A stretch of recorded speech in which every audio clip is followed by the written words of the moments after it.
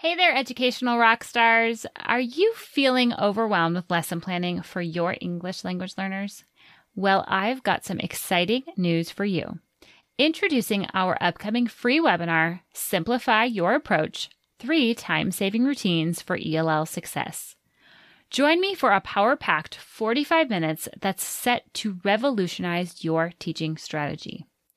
In this webinar, we'll dive into 3 practical, easy-to-implement routines that will not only enhance your ELL teaching methods, but also save you hours of planning time. Yes, hours. So whether you're a seasoned pro or just starting out, these insights are tailored to help everyone make the most of their teaching time. Plus, you'll leave this webinar ready to implement these routines the next day. So mark your calendars for our 2 upcoming dates. I don't want you to miss this opportunity to transform your ELL lesson planning. To reserve your spot, simply sign up at www.equippingells.com/routines. Trust me, your future self will thank you for it. I'll see you at the webinar. Teaching ELL students is a privilege and a joy. Is it easy? No way. But with the right support, you can feel empowered to tackle each day with ease and confidence. I'm your host, Beth Boucher, founder of Inspiring Young Learners. With over 10 years of teaching both nationally and internationally, I know what it takes to ensure that your ELL students have what they need to thrive today, tomorrow, and for life. I'm on a mission to empower you to equip your English language learners. Welcome to Equipping ELLs. Let's get to today's episode. Hey there, welcome to another episode of the Equipping ELLs podcast. It is the start of a new school year and the excitement is in the air. There's nothing like the back to school time where just new pencils and new crayons and new backpacks and the excitement of starting with a new group of students. I just love all those things. So here on the Equipping ELLs podcast, we are here to get you set up and ready for a super successful year. Today, we're going to be talking about 4 reasons your ESL curriculum might not be working for you. And then we're going to go into 8 things that make up a good ESL curriculum. And then I'm going to break it down at the end for some practical, tactical steps forward. Whether you have a curriculum that's been given to you from your district or you're creating your own, I'm going to help you take the next steps forward to really create something that works for you and your students this year. So let's dive in. Now, the first place to start is I want to know, do you have your own curriculum that you've been given to use? In my situations, I worked as an ESL teacher and as a mainstream classroom teacher with a large number of ESL students, all different language levels, and I was never given curriculum to support them. I was given training on strategies and those types of things. That was very helpful for scaffolding the content activities that we were doing inside the mainstream in the homeroom classroom. But when I was specifically working with newcomers, I was not given any materials to use, and I was coming up with stuff on my own as a new teacher and totally did not know what I was doing. And it was very stressful. So if that is you, I have been there. If you're in a situation where your school has purchased a curriculum that you're using, I would love to know if you are using one that you really enjoy, that's working for you or not. I see a lot of opinions all over the place, whether this type of curriculum works or this one works for their ELL students. And really it comes down to 4 things of why it might not be a good fit for you. So if you're in the place where you're like, my school is not giving me anything, I have no idea what to do going forward, you actually might be in a better place because you have the freedom to really create something that's going to work for your students. So let's dive into what that looks like. Well, let's start with 4 reasons why your curriculum might not be working for you and your students. The first reason is because you are using a mandated curriculum that is trying to teach ELLs as a one-size-fits-all. And anybody who's worked with English language learners for any amount of time knows that teaching ELLs is not one size fits all. Even if you're working with the same grade level of students, the same language level of students, you're going to see that there can be some very big differences of what the needs are of those students. And so when you have a curriculum that is mandated that you have to use, and it's trying to just think that this is going to be the fix for these students because it's something that's created for multilingual learners, you're going to quickly see that that might not be what's happening in your classroom. And you might come away feeling more frustrated because, yes, you've been given a curriculum to use, but you're spending a lot more time trying to supplement the curriculum with other things and searching for other things to use.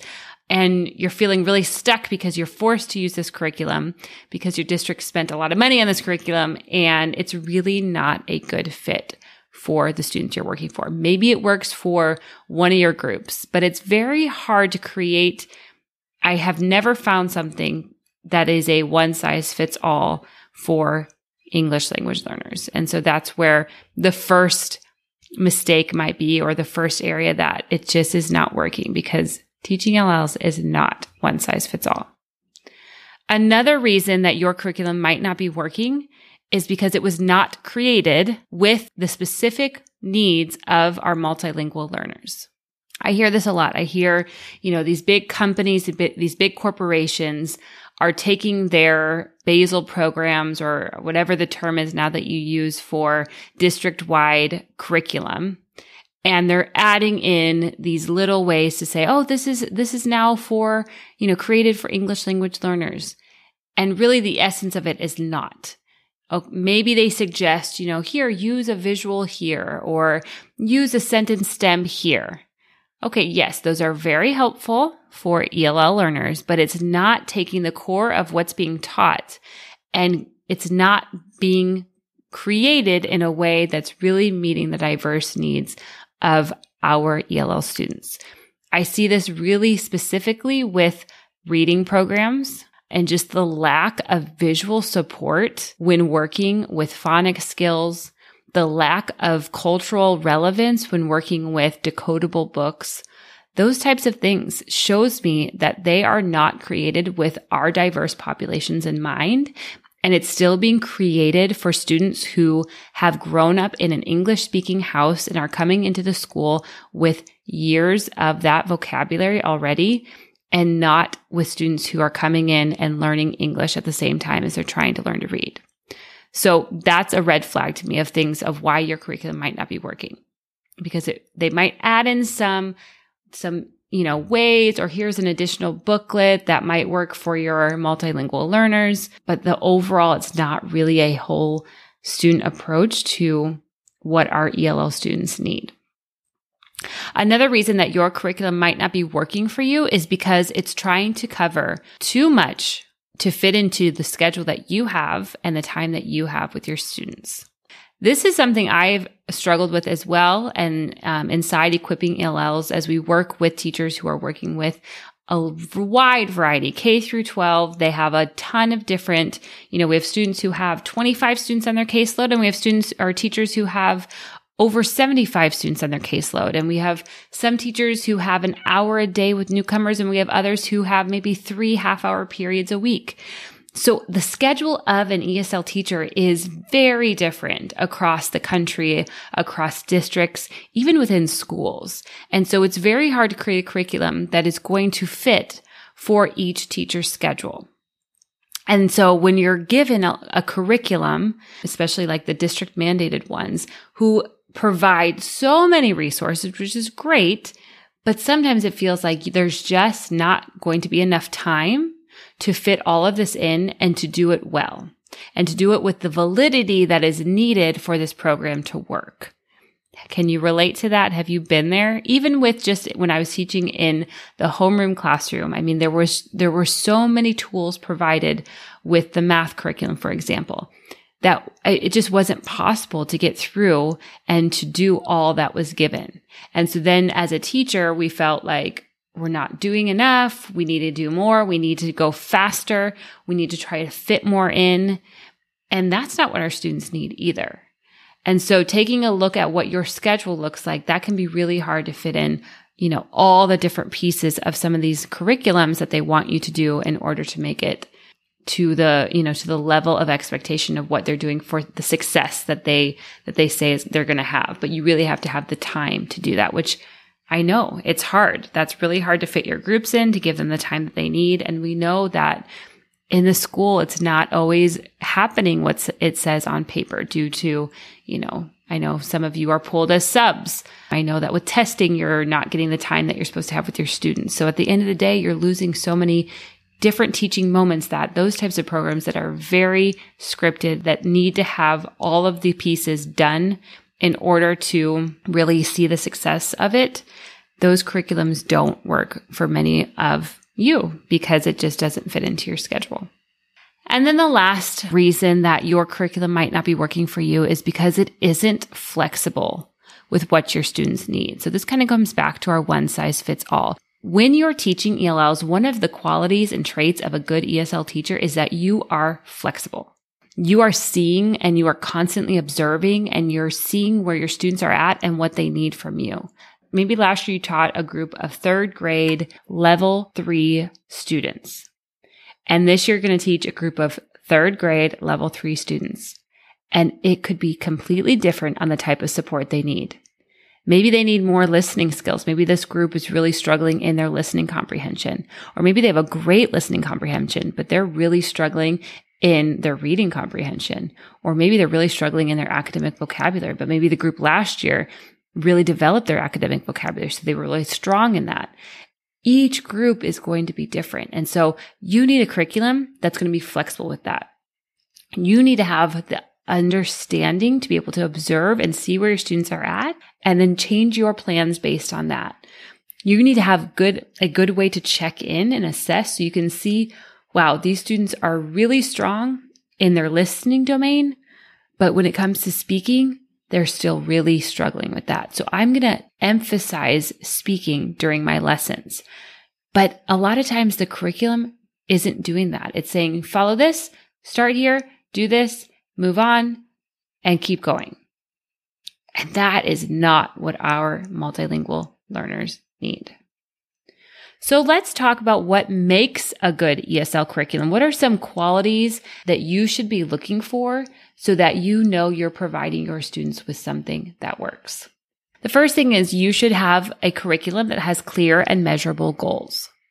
Okay, so this might be a curriculum that has your language objectives, your content objectives, whether that's WIDA and Common Core or whatever that looks like in your school. You need to have measurable and clear goals, both for you and for your students. This is something so important to share with your students. Here is what we're working on. Here's the target we're working for. Especially when it comes down to when you're working on all 4 domains, it can get really overwhelming for the students when they don't have clarity around what they're supposed to be doing. But as soon as you begin to say, okay, today we're going to be working on developing our listening by hearing the story and drawing a picture, they really now can tune into their listening domain and strengthen it. Instead of if you don't tell them that and then they're like, okay, am I working on listening or should I be reading this? What am I being tested on? There's confusion. So bringing clarity and measurable goals is huge for a solid ESL curriculum. The second thing is a comprehensive language skill development. We need to have a balanced approach to develop all 4 domains. This is something I am really passionate about. Standalone activities really are not helpful, and you don't have the time to do that. If you're doing standalone, they're going to make slow progress. They're not going to go as fast as if you are doing activities that are a whole balanced approach that are combining and hitting on all 4 domains as much as possible. Okay, it should give a variety of activities and tasks so that the learners can practice and improve their abilities in each area, but through the same context and content. That makes a good ESL curriculum. Another thing would be progression and sequencing. You want to provide things that you're going to give your students the foundation and then the skills to build on. And you want to have things that are going to bring up skills that they learned previously so that they continue to be exposed to the vocabulary, to the grammar, that they have multiple opportunities to practice over and over and over again throughout the year. That makes a good ESL curriculum. You want to have things that are engaging and authentic. You want to have a curriculum that has a variety of articles, videos, audio recordings, realia, real life situations that connect with them and their upbringing, their context, their cultural awareness, bringing that into the learning. That makes a good ESL curriculum. And that leads us right into the next one, and that is to have a cultural and global awareness, looking at the read alouds you're using, looking at the reading passages you're using, looking at the topics you're discussing. A good ESL curriculum is using and bringing in the voice and the stories of the students that you're working with, and also bringing in the voice and the stories of others so that you're not just helping that student feel comfortable in your class, but you're bringing a global awareness into what you're teaching. Another criteria for a good ESL curriculum is the practical language use. Okay? The curriculum should prioritize opportunities to communicate effectively in real life situations. I have shared this so many times on this podcast, but it's worth mentioning again. I took 10 years of Spanish. I have a minor in Spanish, and I could not communicate when I moved here because they did not prioritize the speaking part. They did not prioritize the application. What was prioritized was conjugating all the verbs and knowing all of that stuff. But that doesn't help in the real life situation. We want to be very intentional of how we're helping our students be a part of society, to be a citizen of the US or just of the global community, and giving them the opportunity to grow and learn and speak. That is when the English is going to really be strong. If we remove this piece, then what we're doing is going to be lost day after day. They need the application part. A good ESL curriculum should have multiple opportunities for assessment and feedback. And this is, different types of assessments, things like just formative assessments and checking in on group work and writing observations down and giving them feedback, giving them rubrics to use that they can do some self rubrics, or they can do, peer assessments and check-ins. That is where it really is so crucial to see the students and where they're at, is to be constantly checking in. Because we know when you work with multilingual learners, you don't know where they need more support in. And it's hard sometimes, especially with those intermediate students, to see what is it that they are struggling with or that they're, misunderstanding, and what ways can you help come and support that, unless you're continually doing check-ins and assessing and giving feedback and helping them to take responsibility for their learning. Another good quality of a good ESL curriculum is that it is flexible and it's adaptable. It should not be start here and go to the end of the year without changing anything. Okay. A good curriculum should give you the time and space where you say, you know what, my students really struggled this week on this topic. I'm going to extend it into next week, and we're going to go over it again. We're going to go over it in a different way. We're going to use a different reading passage, maybe one that relates to my students more. And then we're going to talk about this topic again. Giving you that time and space where you don't feel like I did of, okay, there's so much to cover. Let's go as fast as we can. We got to keep moving. It doesn't matter if most of the students miss this topic. We got to keep moving on. That is not helpful for our multilingual learners. Building a strong and solid foundation is vital. And then last, a good curriculum should provide professional development support. You should feel confident in how you're delivering the curriculum, of how you're getting the curriculum set up, of what you're doing so that you know this is exactly what your students are doing, or a place to ask questions if you're not sure this is what your students need, or you're seeing that they're still struggling of some other ways to approach it. That is what makes an effective ESL curriculum. I know sometimes this feels hard because you're like, okay, I have this curriculum I have to use for my school, but it doesn't really fit that criteria. What should I do? Well, here are 4 steps to help you figure out how you can take the curriculum you've been given, or if you don't have a curriculum, how you can really kind of look at all that's available and figure out what's going to work for you and your students and the time that you have with them. So follow this 4-step framework. First, you want to begin with assessments. Like I said, this is crucial to checking in, seeing where your students are at. You could spend the whole year on just, okay, here's the path we're taking. But if you're not assessing them with frequency, then you could be going on this path that's not what they need.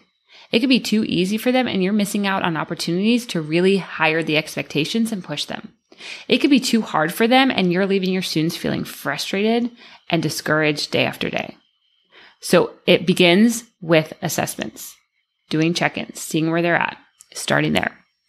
Then you want to add in the foundations. You want to build the foundation wherever they're at, if they're newcomers or intermediates. Look and identify what are the key foundations that they need to have. That's going to be vocabulary, grammar skills, phonics skills, syntax, pragmatics, pronunciation, all of those things. Start there. Look at the foundations and highlight and set those goals of what you're going to be focusing on. Then you want to strengthen all 4 language domains. So finding things where you can focus on those foundations and bring in the domains and spend that time strengthening all 4 as much as possible all together. So in one lesson, you should try to be hitting on all 4 domains. And then add in supplements. So this is where, again, you're going to be observing and you're going to see, okay, you know what? My students are really struggling with this specific area. Maybe they're really struggling with using irregular verbs correctly. So I'm going to add in a supplement. I'm going to add in an activity that's going to focus specifically on this skill because this is what I'm seeing that they really are struggling with. So add in that assessment. So let me just go over. Here's our 4-step framework. Begin with assessment, build the foundation, strengthen all 4 domains, and add in any supplements. If you start with that framework, you can then see the curriculum you have and how it fits into that. And it gives you that space to do what you want to do so you can help your students. If you don't have a curriculum, then it helps you approach anything that you're finding and put it into that to see if that's what is going to work best for your students.